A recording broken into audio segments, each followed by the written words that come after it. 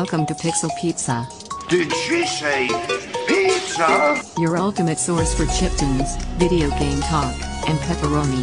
Delivered to you from Los Angeles and into the digital cyberspace of the 2020s. Pizza power! That's right, when super giant pizza. I want a large, thick crust with double cheese, ham, pepperoni.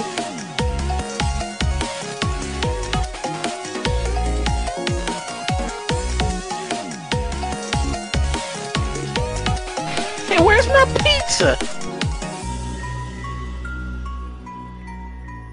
Pizza time. Welcome back to the Pixel Pizza podcast, listeners. You just listened to our chiptune artist of the week, Parasitic Humanoid Volleyball Club. Say that 10 times fast, and I will email you a cookie. And the track was called Laugh Now, Cry Later.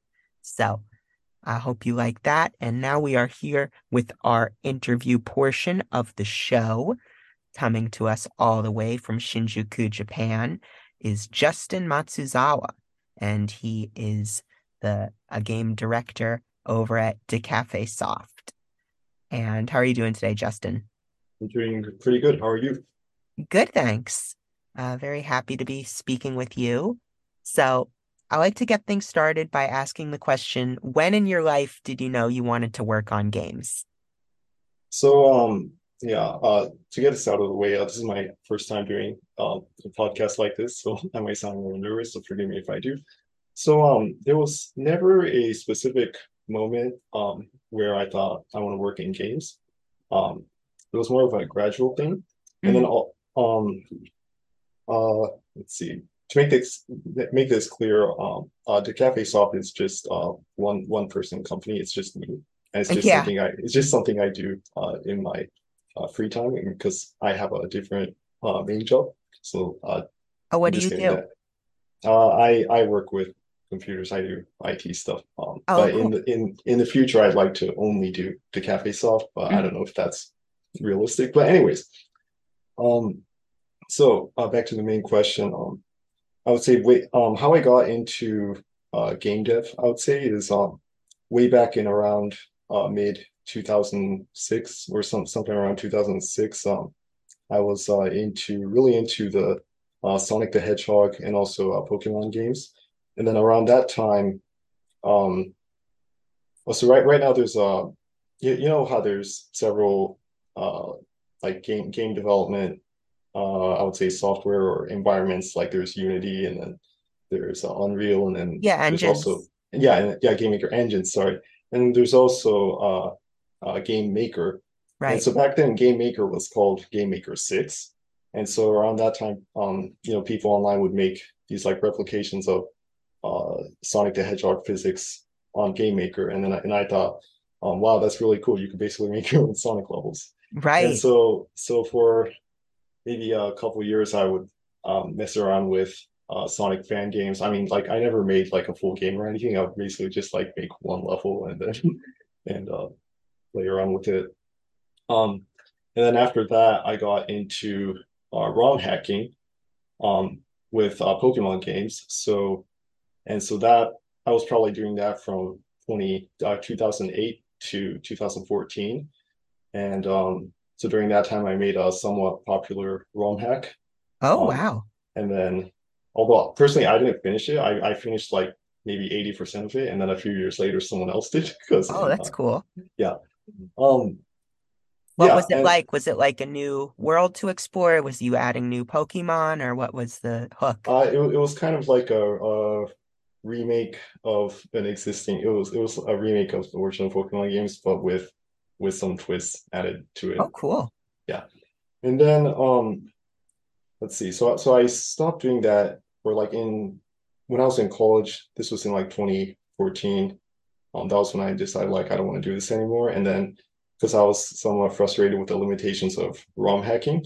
Sure. Because back then they didn't have like decompilations of games weren't as common back then. And so people would just like change the binary data of the ROMs. But then during that time, I thought, okay, well, I'm frustrated with the limitations. I'm gonna go back to fan gaming. Except instead of Sonic fan gaming, I started doing Pokemon fan gaming. And by then, Game Maker had evolved into Game Maker Studio. So there was like Game Makers when I first started, it was Game Maker 6, and of course it was like a Game Maker 1, 2, 3, 4, 5 before that. But then like Game Maker 6 had evolved into Game Maker 7, then Game Maker 8, then Game Maker Studio, right? Hmm. And so by then Game Maker was seen as a more uh industry viable engine, because I know Right. there's games like Hotline Miami and also Undertale that were Yeah, I made knew with, Undertale did. I didn't know Hotline Miami. That's cool. yeah. And so let's see. I think both of those games might have started development when it was Game Maker 8, but I think when it released it was, yeah, it become Game Maker Studio. But anyways, so let's see. For a couple of years I was just making like my own Pokemon fan game engine. I never really got that far because I was in college and I was busy. Right. Um and then by the time I was graduating college, and so I was in college for a little bit longer than usual. I think 6 years total. So I graduated in 2019. And by then I was thinking like, even though I really enjoy making like fan games or ROM hacks, I thought, do I really want to spend my free time, like my limited free time doing something that I could never earn income off of? Or do I want to, what if I made like my own game, and so I'll say maybe that's the moment where I stopped doing like fan projects and decided I'm going to make my own stuff.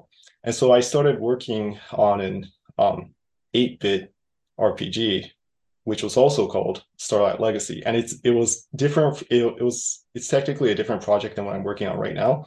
And so I did that for a couple years, but then the reason why I did 8-bit graphics is because I thought it would be easier to do and faster to finish than 16-bit graphics. But then Oh. after a couple of years, I stopped doing that, and then I took a break. And now I'm working on a new game, which is also called Starlight Legacy, but this time Hmm. it's what I really wanted to do, which is 16-bit graphics, since that's what I've always um, done with like both Pokemon and Sonic fan projects. And so I guess that's how I got to what I'm doing now. Oh, awesome. So what were like the biggest, I don't know, challenges about upgrading Starlight Legacy from 8-bit to 16-bit? I think let's see, one big challenge is when I was doing the 8-bit version, I was using the original Game Maker Studio, but by then it had already been several years old, and then Game Maker Studio had there was a newer version called Game Maker Studio 2, which has been since been renamed Game Maker. Sorry if this is confusing. Um, but like one of the challenges was I thought, okay, I'm gonna upgrade to Game Maker Studio 2, which is a little bit different. So it was a bit of a learning curve doing that.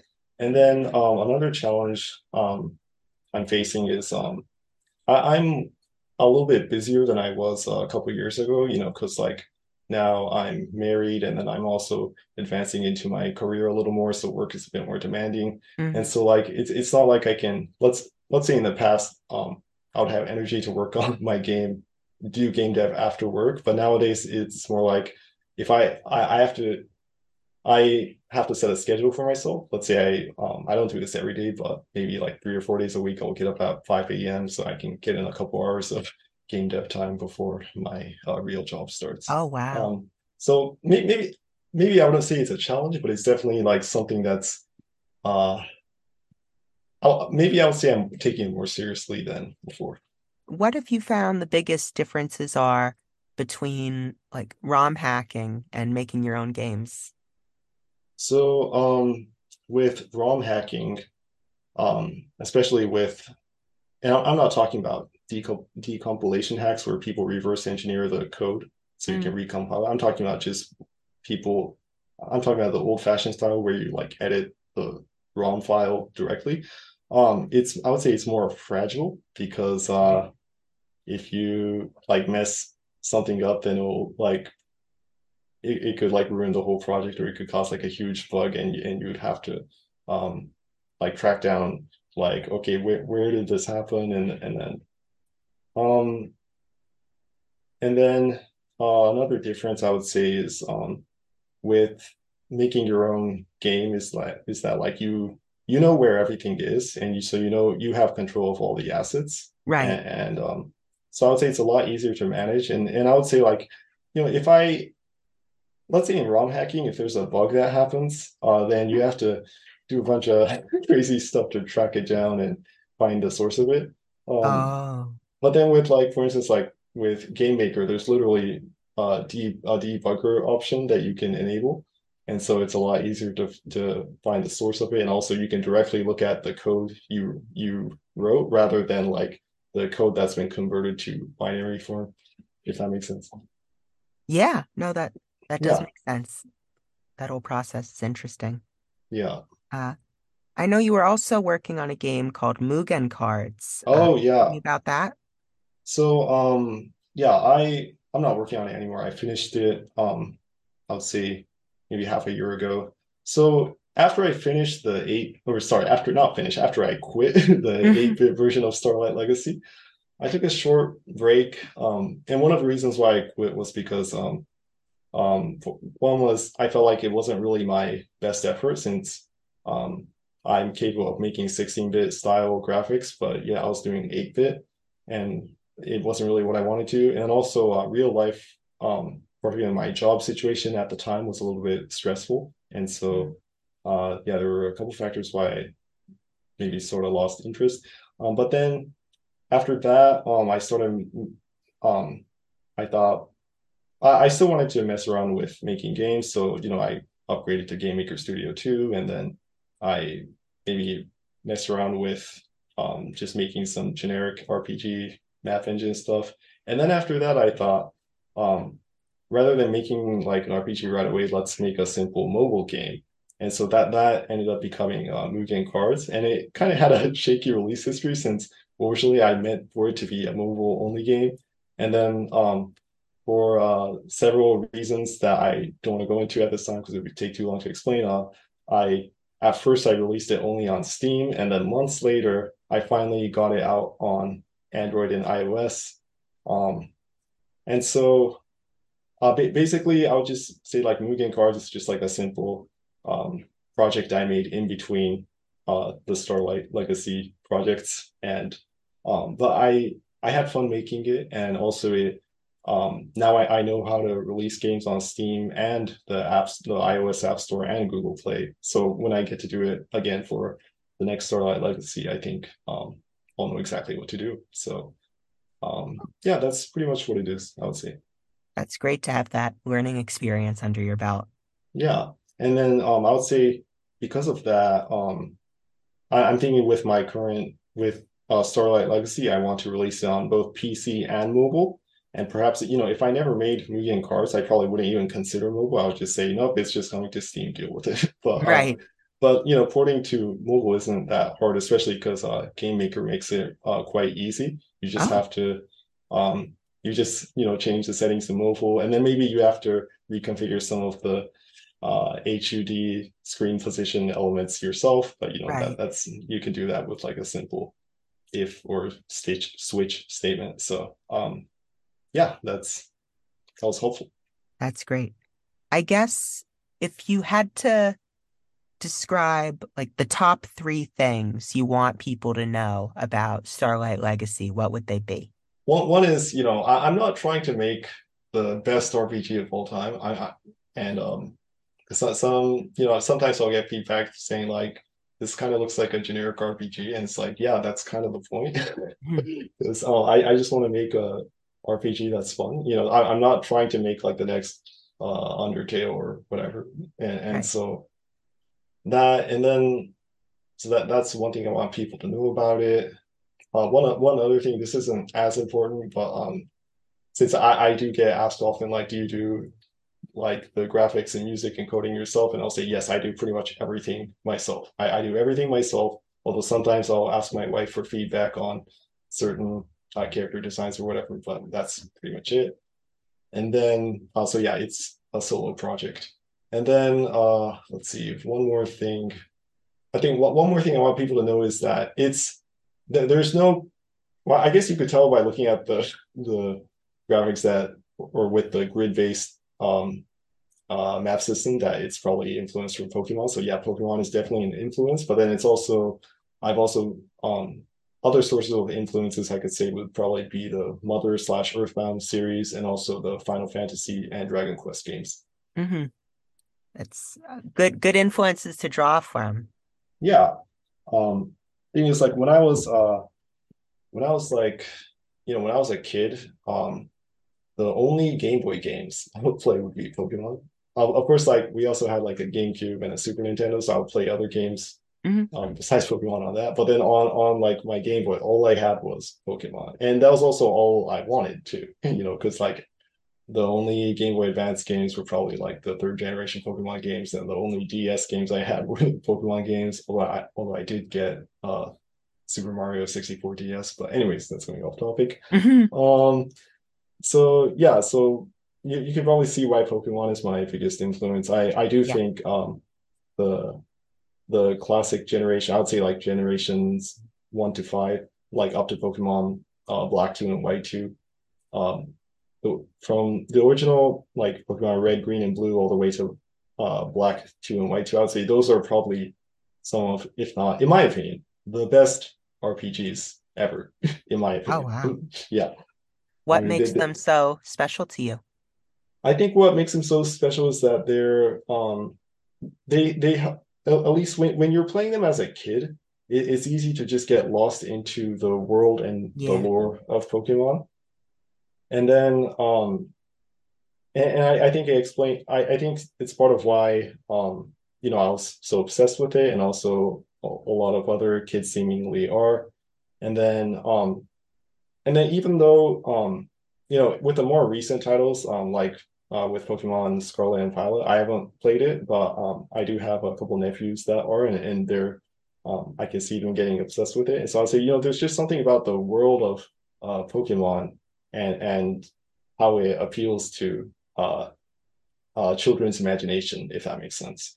And even though I'm not a child anymore, I still have those memories of like imagining if I was a Pokemon trainer in like the Kanto or Hoenn regions, if that makes sense.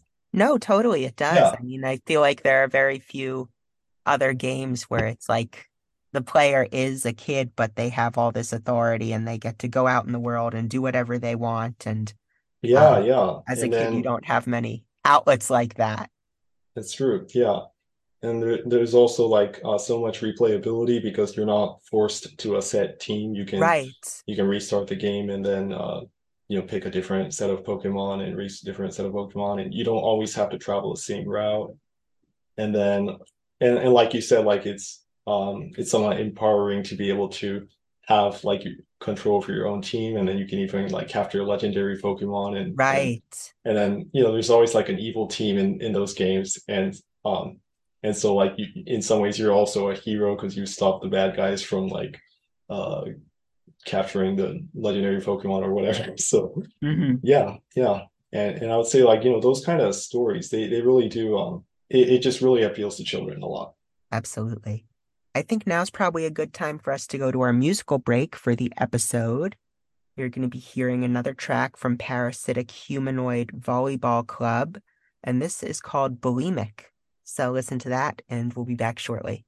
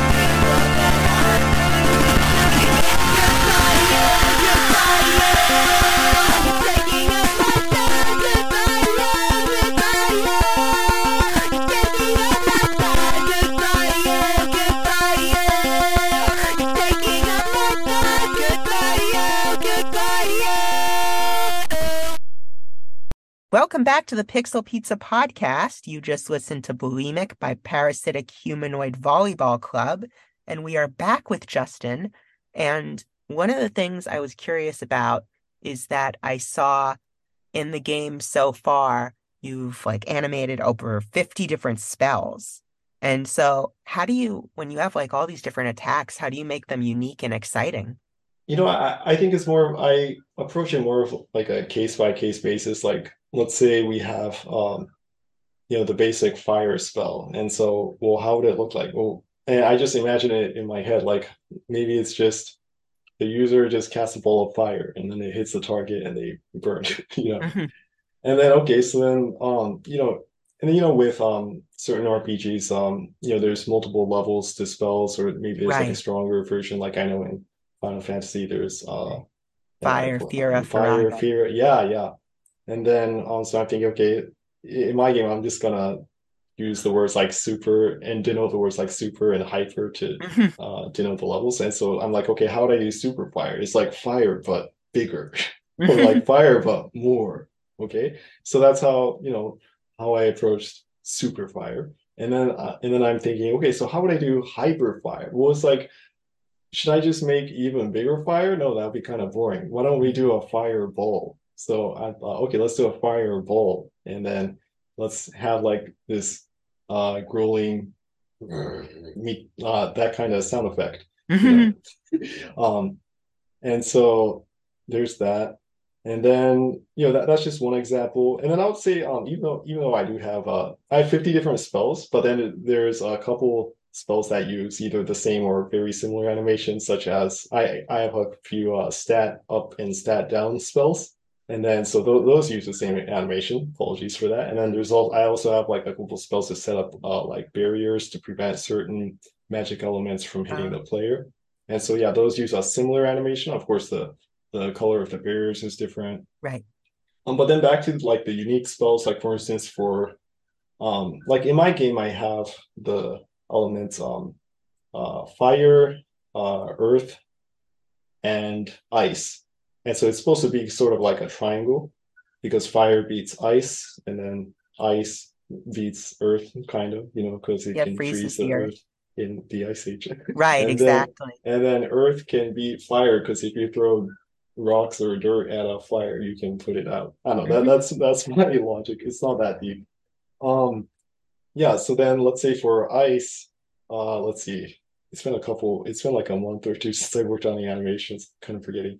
For ice, I think, let's see, the weakest ice, I just have like an icicle, And Mhm. then for super ice, I have like a bunch of icicles, like, And then for hyper ice, I thought, well, I already did the icicle and then the bunch of icicle things. So how about let's do like an ice shuriken and Mhm. then that spins. And so I did that. And then let's do a bunch of it, but then let's also have like these random ice particles floating around. So yeah, basically with these animations, I just sort of I come up with it in my head as I go. Maybe sometimes like I'll have an idea during the day, like, oh, what if I do this? And I'll just make a mental note of it. That's pretty much how it is. Awesome. Where's like the most interesting place or weirdest place you found inspiration? Just like you're saying, in just in your life. I would say for instance in I'm also doing the music myself. Oh, wow. Um, but I don't want to. Let me just get this out of the way. I'm not like a music master. I just have sort of a light music background because Mhm. I was in band and choir in high school, middle school and high school, and so like I was just and also like in my at home we had a like an electric piano, like electric keyboard that I would mess around with. So I'm sort of a self-taught pianist. Um, but anyways, the reason why I'm explaining that is because that's where I can do the music. And then some of the inspiration I would say is the music I listen to. So nowadays, I would say I've been listening to there's this one Japanese what's it called? I don't know the name of the genre. It's more like electronic pop or whatever Mhm. pop group called YOASOBI. And so I've Oh, been listening to a lot of YOASOBI. and um and so I'm not sure if like that reflects in the musical influence, but it did make me think, in my music, I don't want to just make like a generic town theme, although like the first town is probably sounds very generic. Hmm. But I thought let's in I'm I'm working on like the town theme for the the second town theme, and it's probably going to be used in like multiple towns in the game. But I thought instead of making like another generic town theme, let's make something a little more upbeat and maybe a bit more modern and poppy, if that Hmm. makes sense. Yeah. Yeah, and by the way, have you played Secret of Mana? Yes. Yeah, and then so I know in some of the towns in by the way, I haven't beaten Secret of Mana. I'm like halfway through it. But Oh, anyways, me like too. No, I never finished it. okay. But yeah, it's one of the games I'm playing right now, and then some of the early towns, like they have this like really upbeat music that Right. before in my mind I'm like if I had heard it without the if I had heard it outside of like the game, if I just heard it on YouTube, I would think like this is town music. But then like playing it, playing it and then hearing it as I enter that town, I'm like, wow, this actually kind of fits. And I thought like I should do something similar, something like upbeat and makes you feel like you're in a bustling town, if that makes Hmm. sense. Yeah. So I know those might sound unrelated, like some random Japanese electronic music group and then Secret Mama. But I would say like I want to make something upbeat, but then also sounds a bit like modern and something that maybe you wouldn't hear in another RPG, if that makes sense. Yeah, that's great. I mean, certainly a lot of culture and ideas and new things have come about since the Super Nintendo era. So it's cool that you can Yeah. find ways to incorporate them as you're making your own take on those older games. Yeah, because like even though I'm making um the thing is like in my mind, I'm not really making a retro game because Hmm. but I can understand why people would look at it and think, well, it looks so retro. In my mind, like, I'm just I'm doing 16-bit graphics because that's what I've always done with like fan games and ROM hacking. And so I'm just like doing what I've always done in a way. But at the same time, it's because in my mind it's not a retro game, it's a modern game using the limited skills that I have. Basically meaning like my limited skills meaning like graphics, 2D graphics, 16-bit graphics. Um, but because of that, like I would say the music or certain rules won't strictly adhere to the 90s era of RPGs, if that makes sense. Hmm. It's more of I'm just gonna do what I think fits and what I think would be fun or cool in this style of RPG with 16-bit graphics. Nice. So, I mean, that leads to the question then, if you had like an unlimited budget and a full team, would you still be going with sprite art or would you want something super realistic or something in between? I think if I had a full team, um, oh gosh, I hope I don't get angry comments for saying this because some people might disagree, but I'd like to um experiment with like HD 2D style in the future. Oh, I'm sure you've heard of Square Enix's yeah. I don't think anyone uh would be angry about it. Those games are awesome. well, I mean, I've seen comments saying like, oh, like that bloom that they use like just looks so ugly or whatever. Well, I personally I think it looks awesome, and Yeah, um, not like Square Enix's games like Octopath Traveler and also the Live Alive remake, that was so good. which yeah, I've done a couple chapters of that. I've been kind of busy lately, so I've been slacking on it. But Mhm. to me, like that looks so great, and I love how Square Enix is making making modern pixel art games. Because for a while, I'd say maybe in like the late 2000s or early 2010s, it's like pixel art is dead. Like Yeah, the and like the Nintendo DS and the Game Boy Advance, like those are a thing of the past, and those are the last systems that'll have pixel art. But then right. nowadays we're getting all these indie games and even indie games with pixel art, and even Square Enix is bringing them back in their mainstream games with their HD 2D engine. So the thing is like with Starlight Legacy, the first game, or well, let me make this real. If everything goes well, I want to make more games. I kind of have like a 5 game plan in my head. Ooh. So, um, Are with the they all first game, connected or is it just like different ideas that you have floating around? I would say that they're all connected. Ooh. And I do have an overarching plan that I want to do. For instance, like I've thought of the story I want to do with the first game, and then also the story or I've thought of the story outline with the first game, and then I've thought of story ideas for the second, third, and fifth games, and then for the fourth game, I haven't thought of anything. So Oh. I basically I know how it begins, I know how it ends, I know some things about the middle. And so my idea is and again, like this isn't like set in stone. Who knows? Maybe after the first game, I'll be like, I want to make a platformer, or I'll be like, I don't want to make games ever again. Who knows? But anyways, this is just what I'm thinking right now. For the first game, I want to make a 16-bit style graphics, and then for the second game, which will be kind of smaller, excuse me. Um, I would say the second game would be more like a side story, like a Gaiden type Hmm. of thing. And so for that, I want to do like Game Boy style graphics. And then for the third game, I want to call Starlight Legacy 2. It's a third game, but it will be called Starlight Legacy Okay.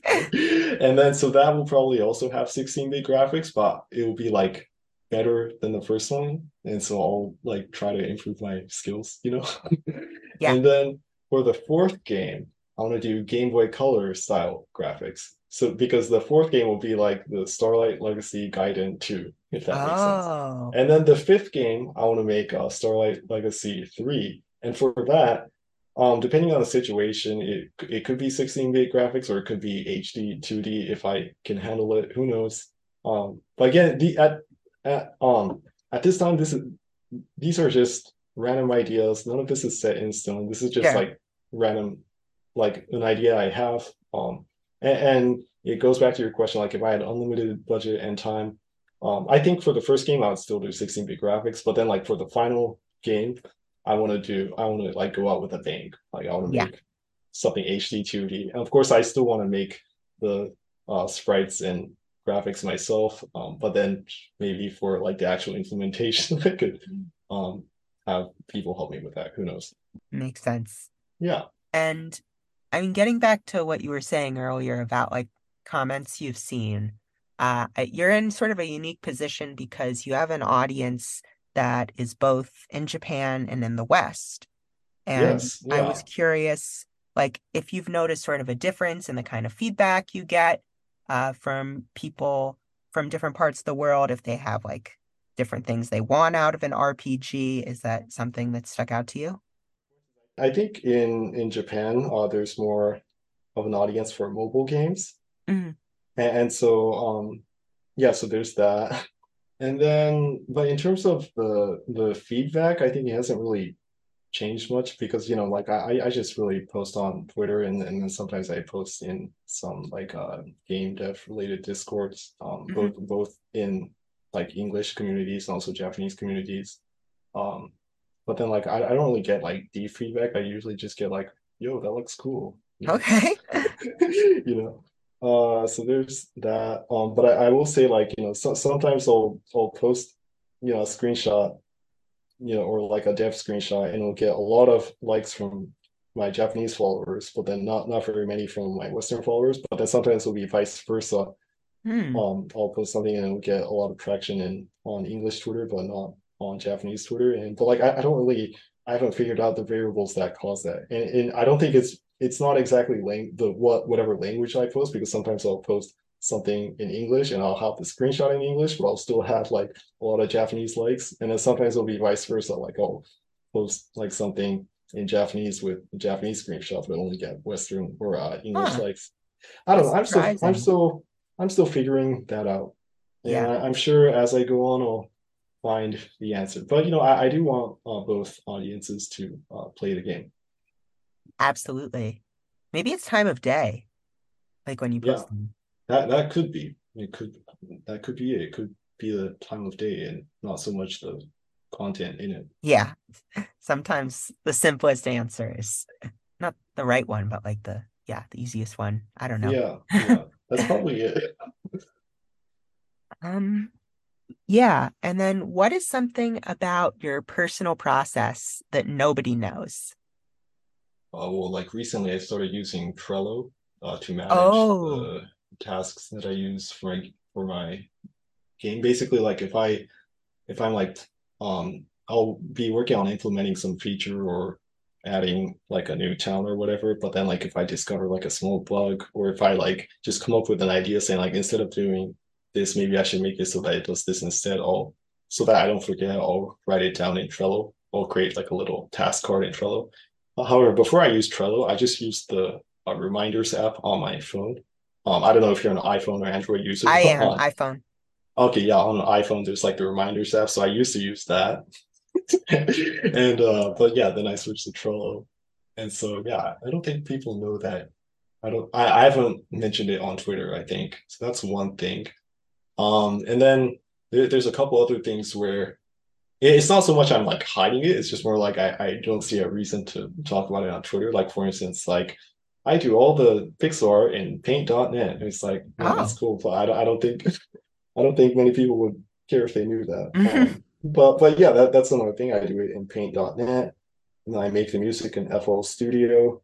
Um, and uh then obviously I do the all the programming and code in Game Maker. And then I do the maps in this program called Tiled, or I think the full name is called Tiled Map Editor. And yeah, Cool. So it's a variety of different programs you use as you're doing this.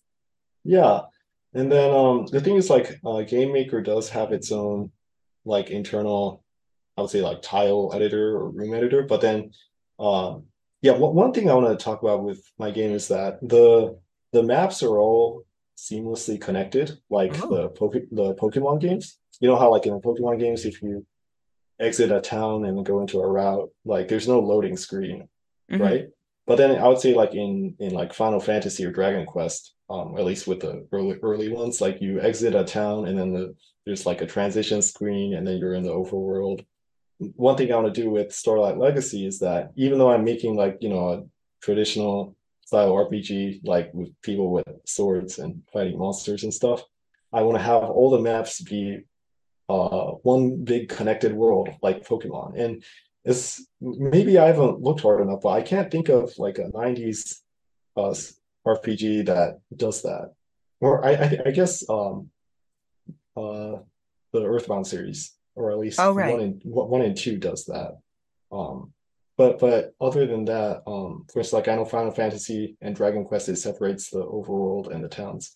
So what I want to do is like let's make a traditional RPG, but let's have one connected overworld. And in order to achieve that, I don't use Game Maker's default room editor. I just, in fact, from Game Maker's point of view, I just have one room, one small Huh. room.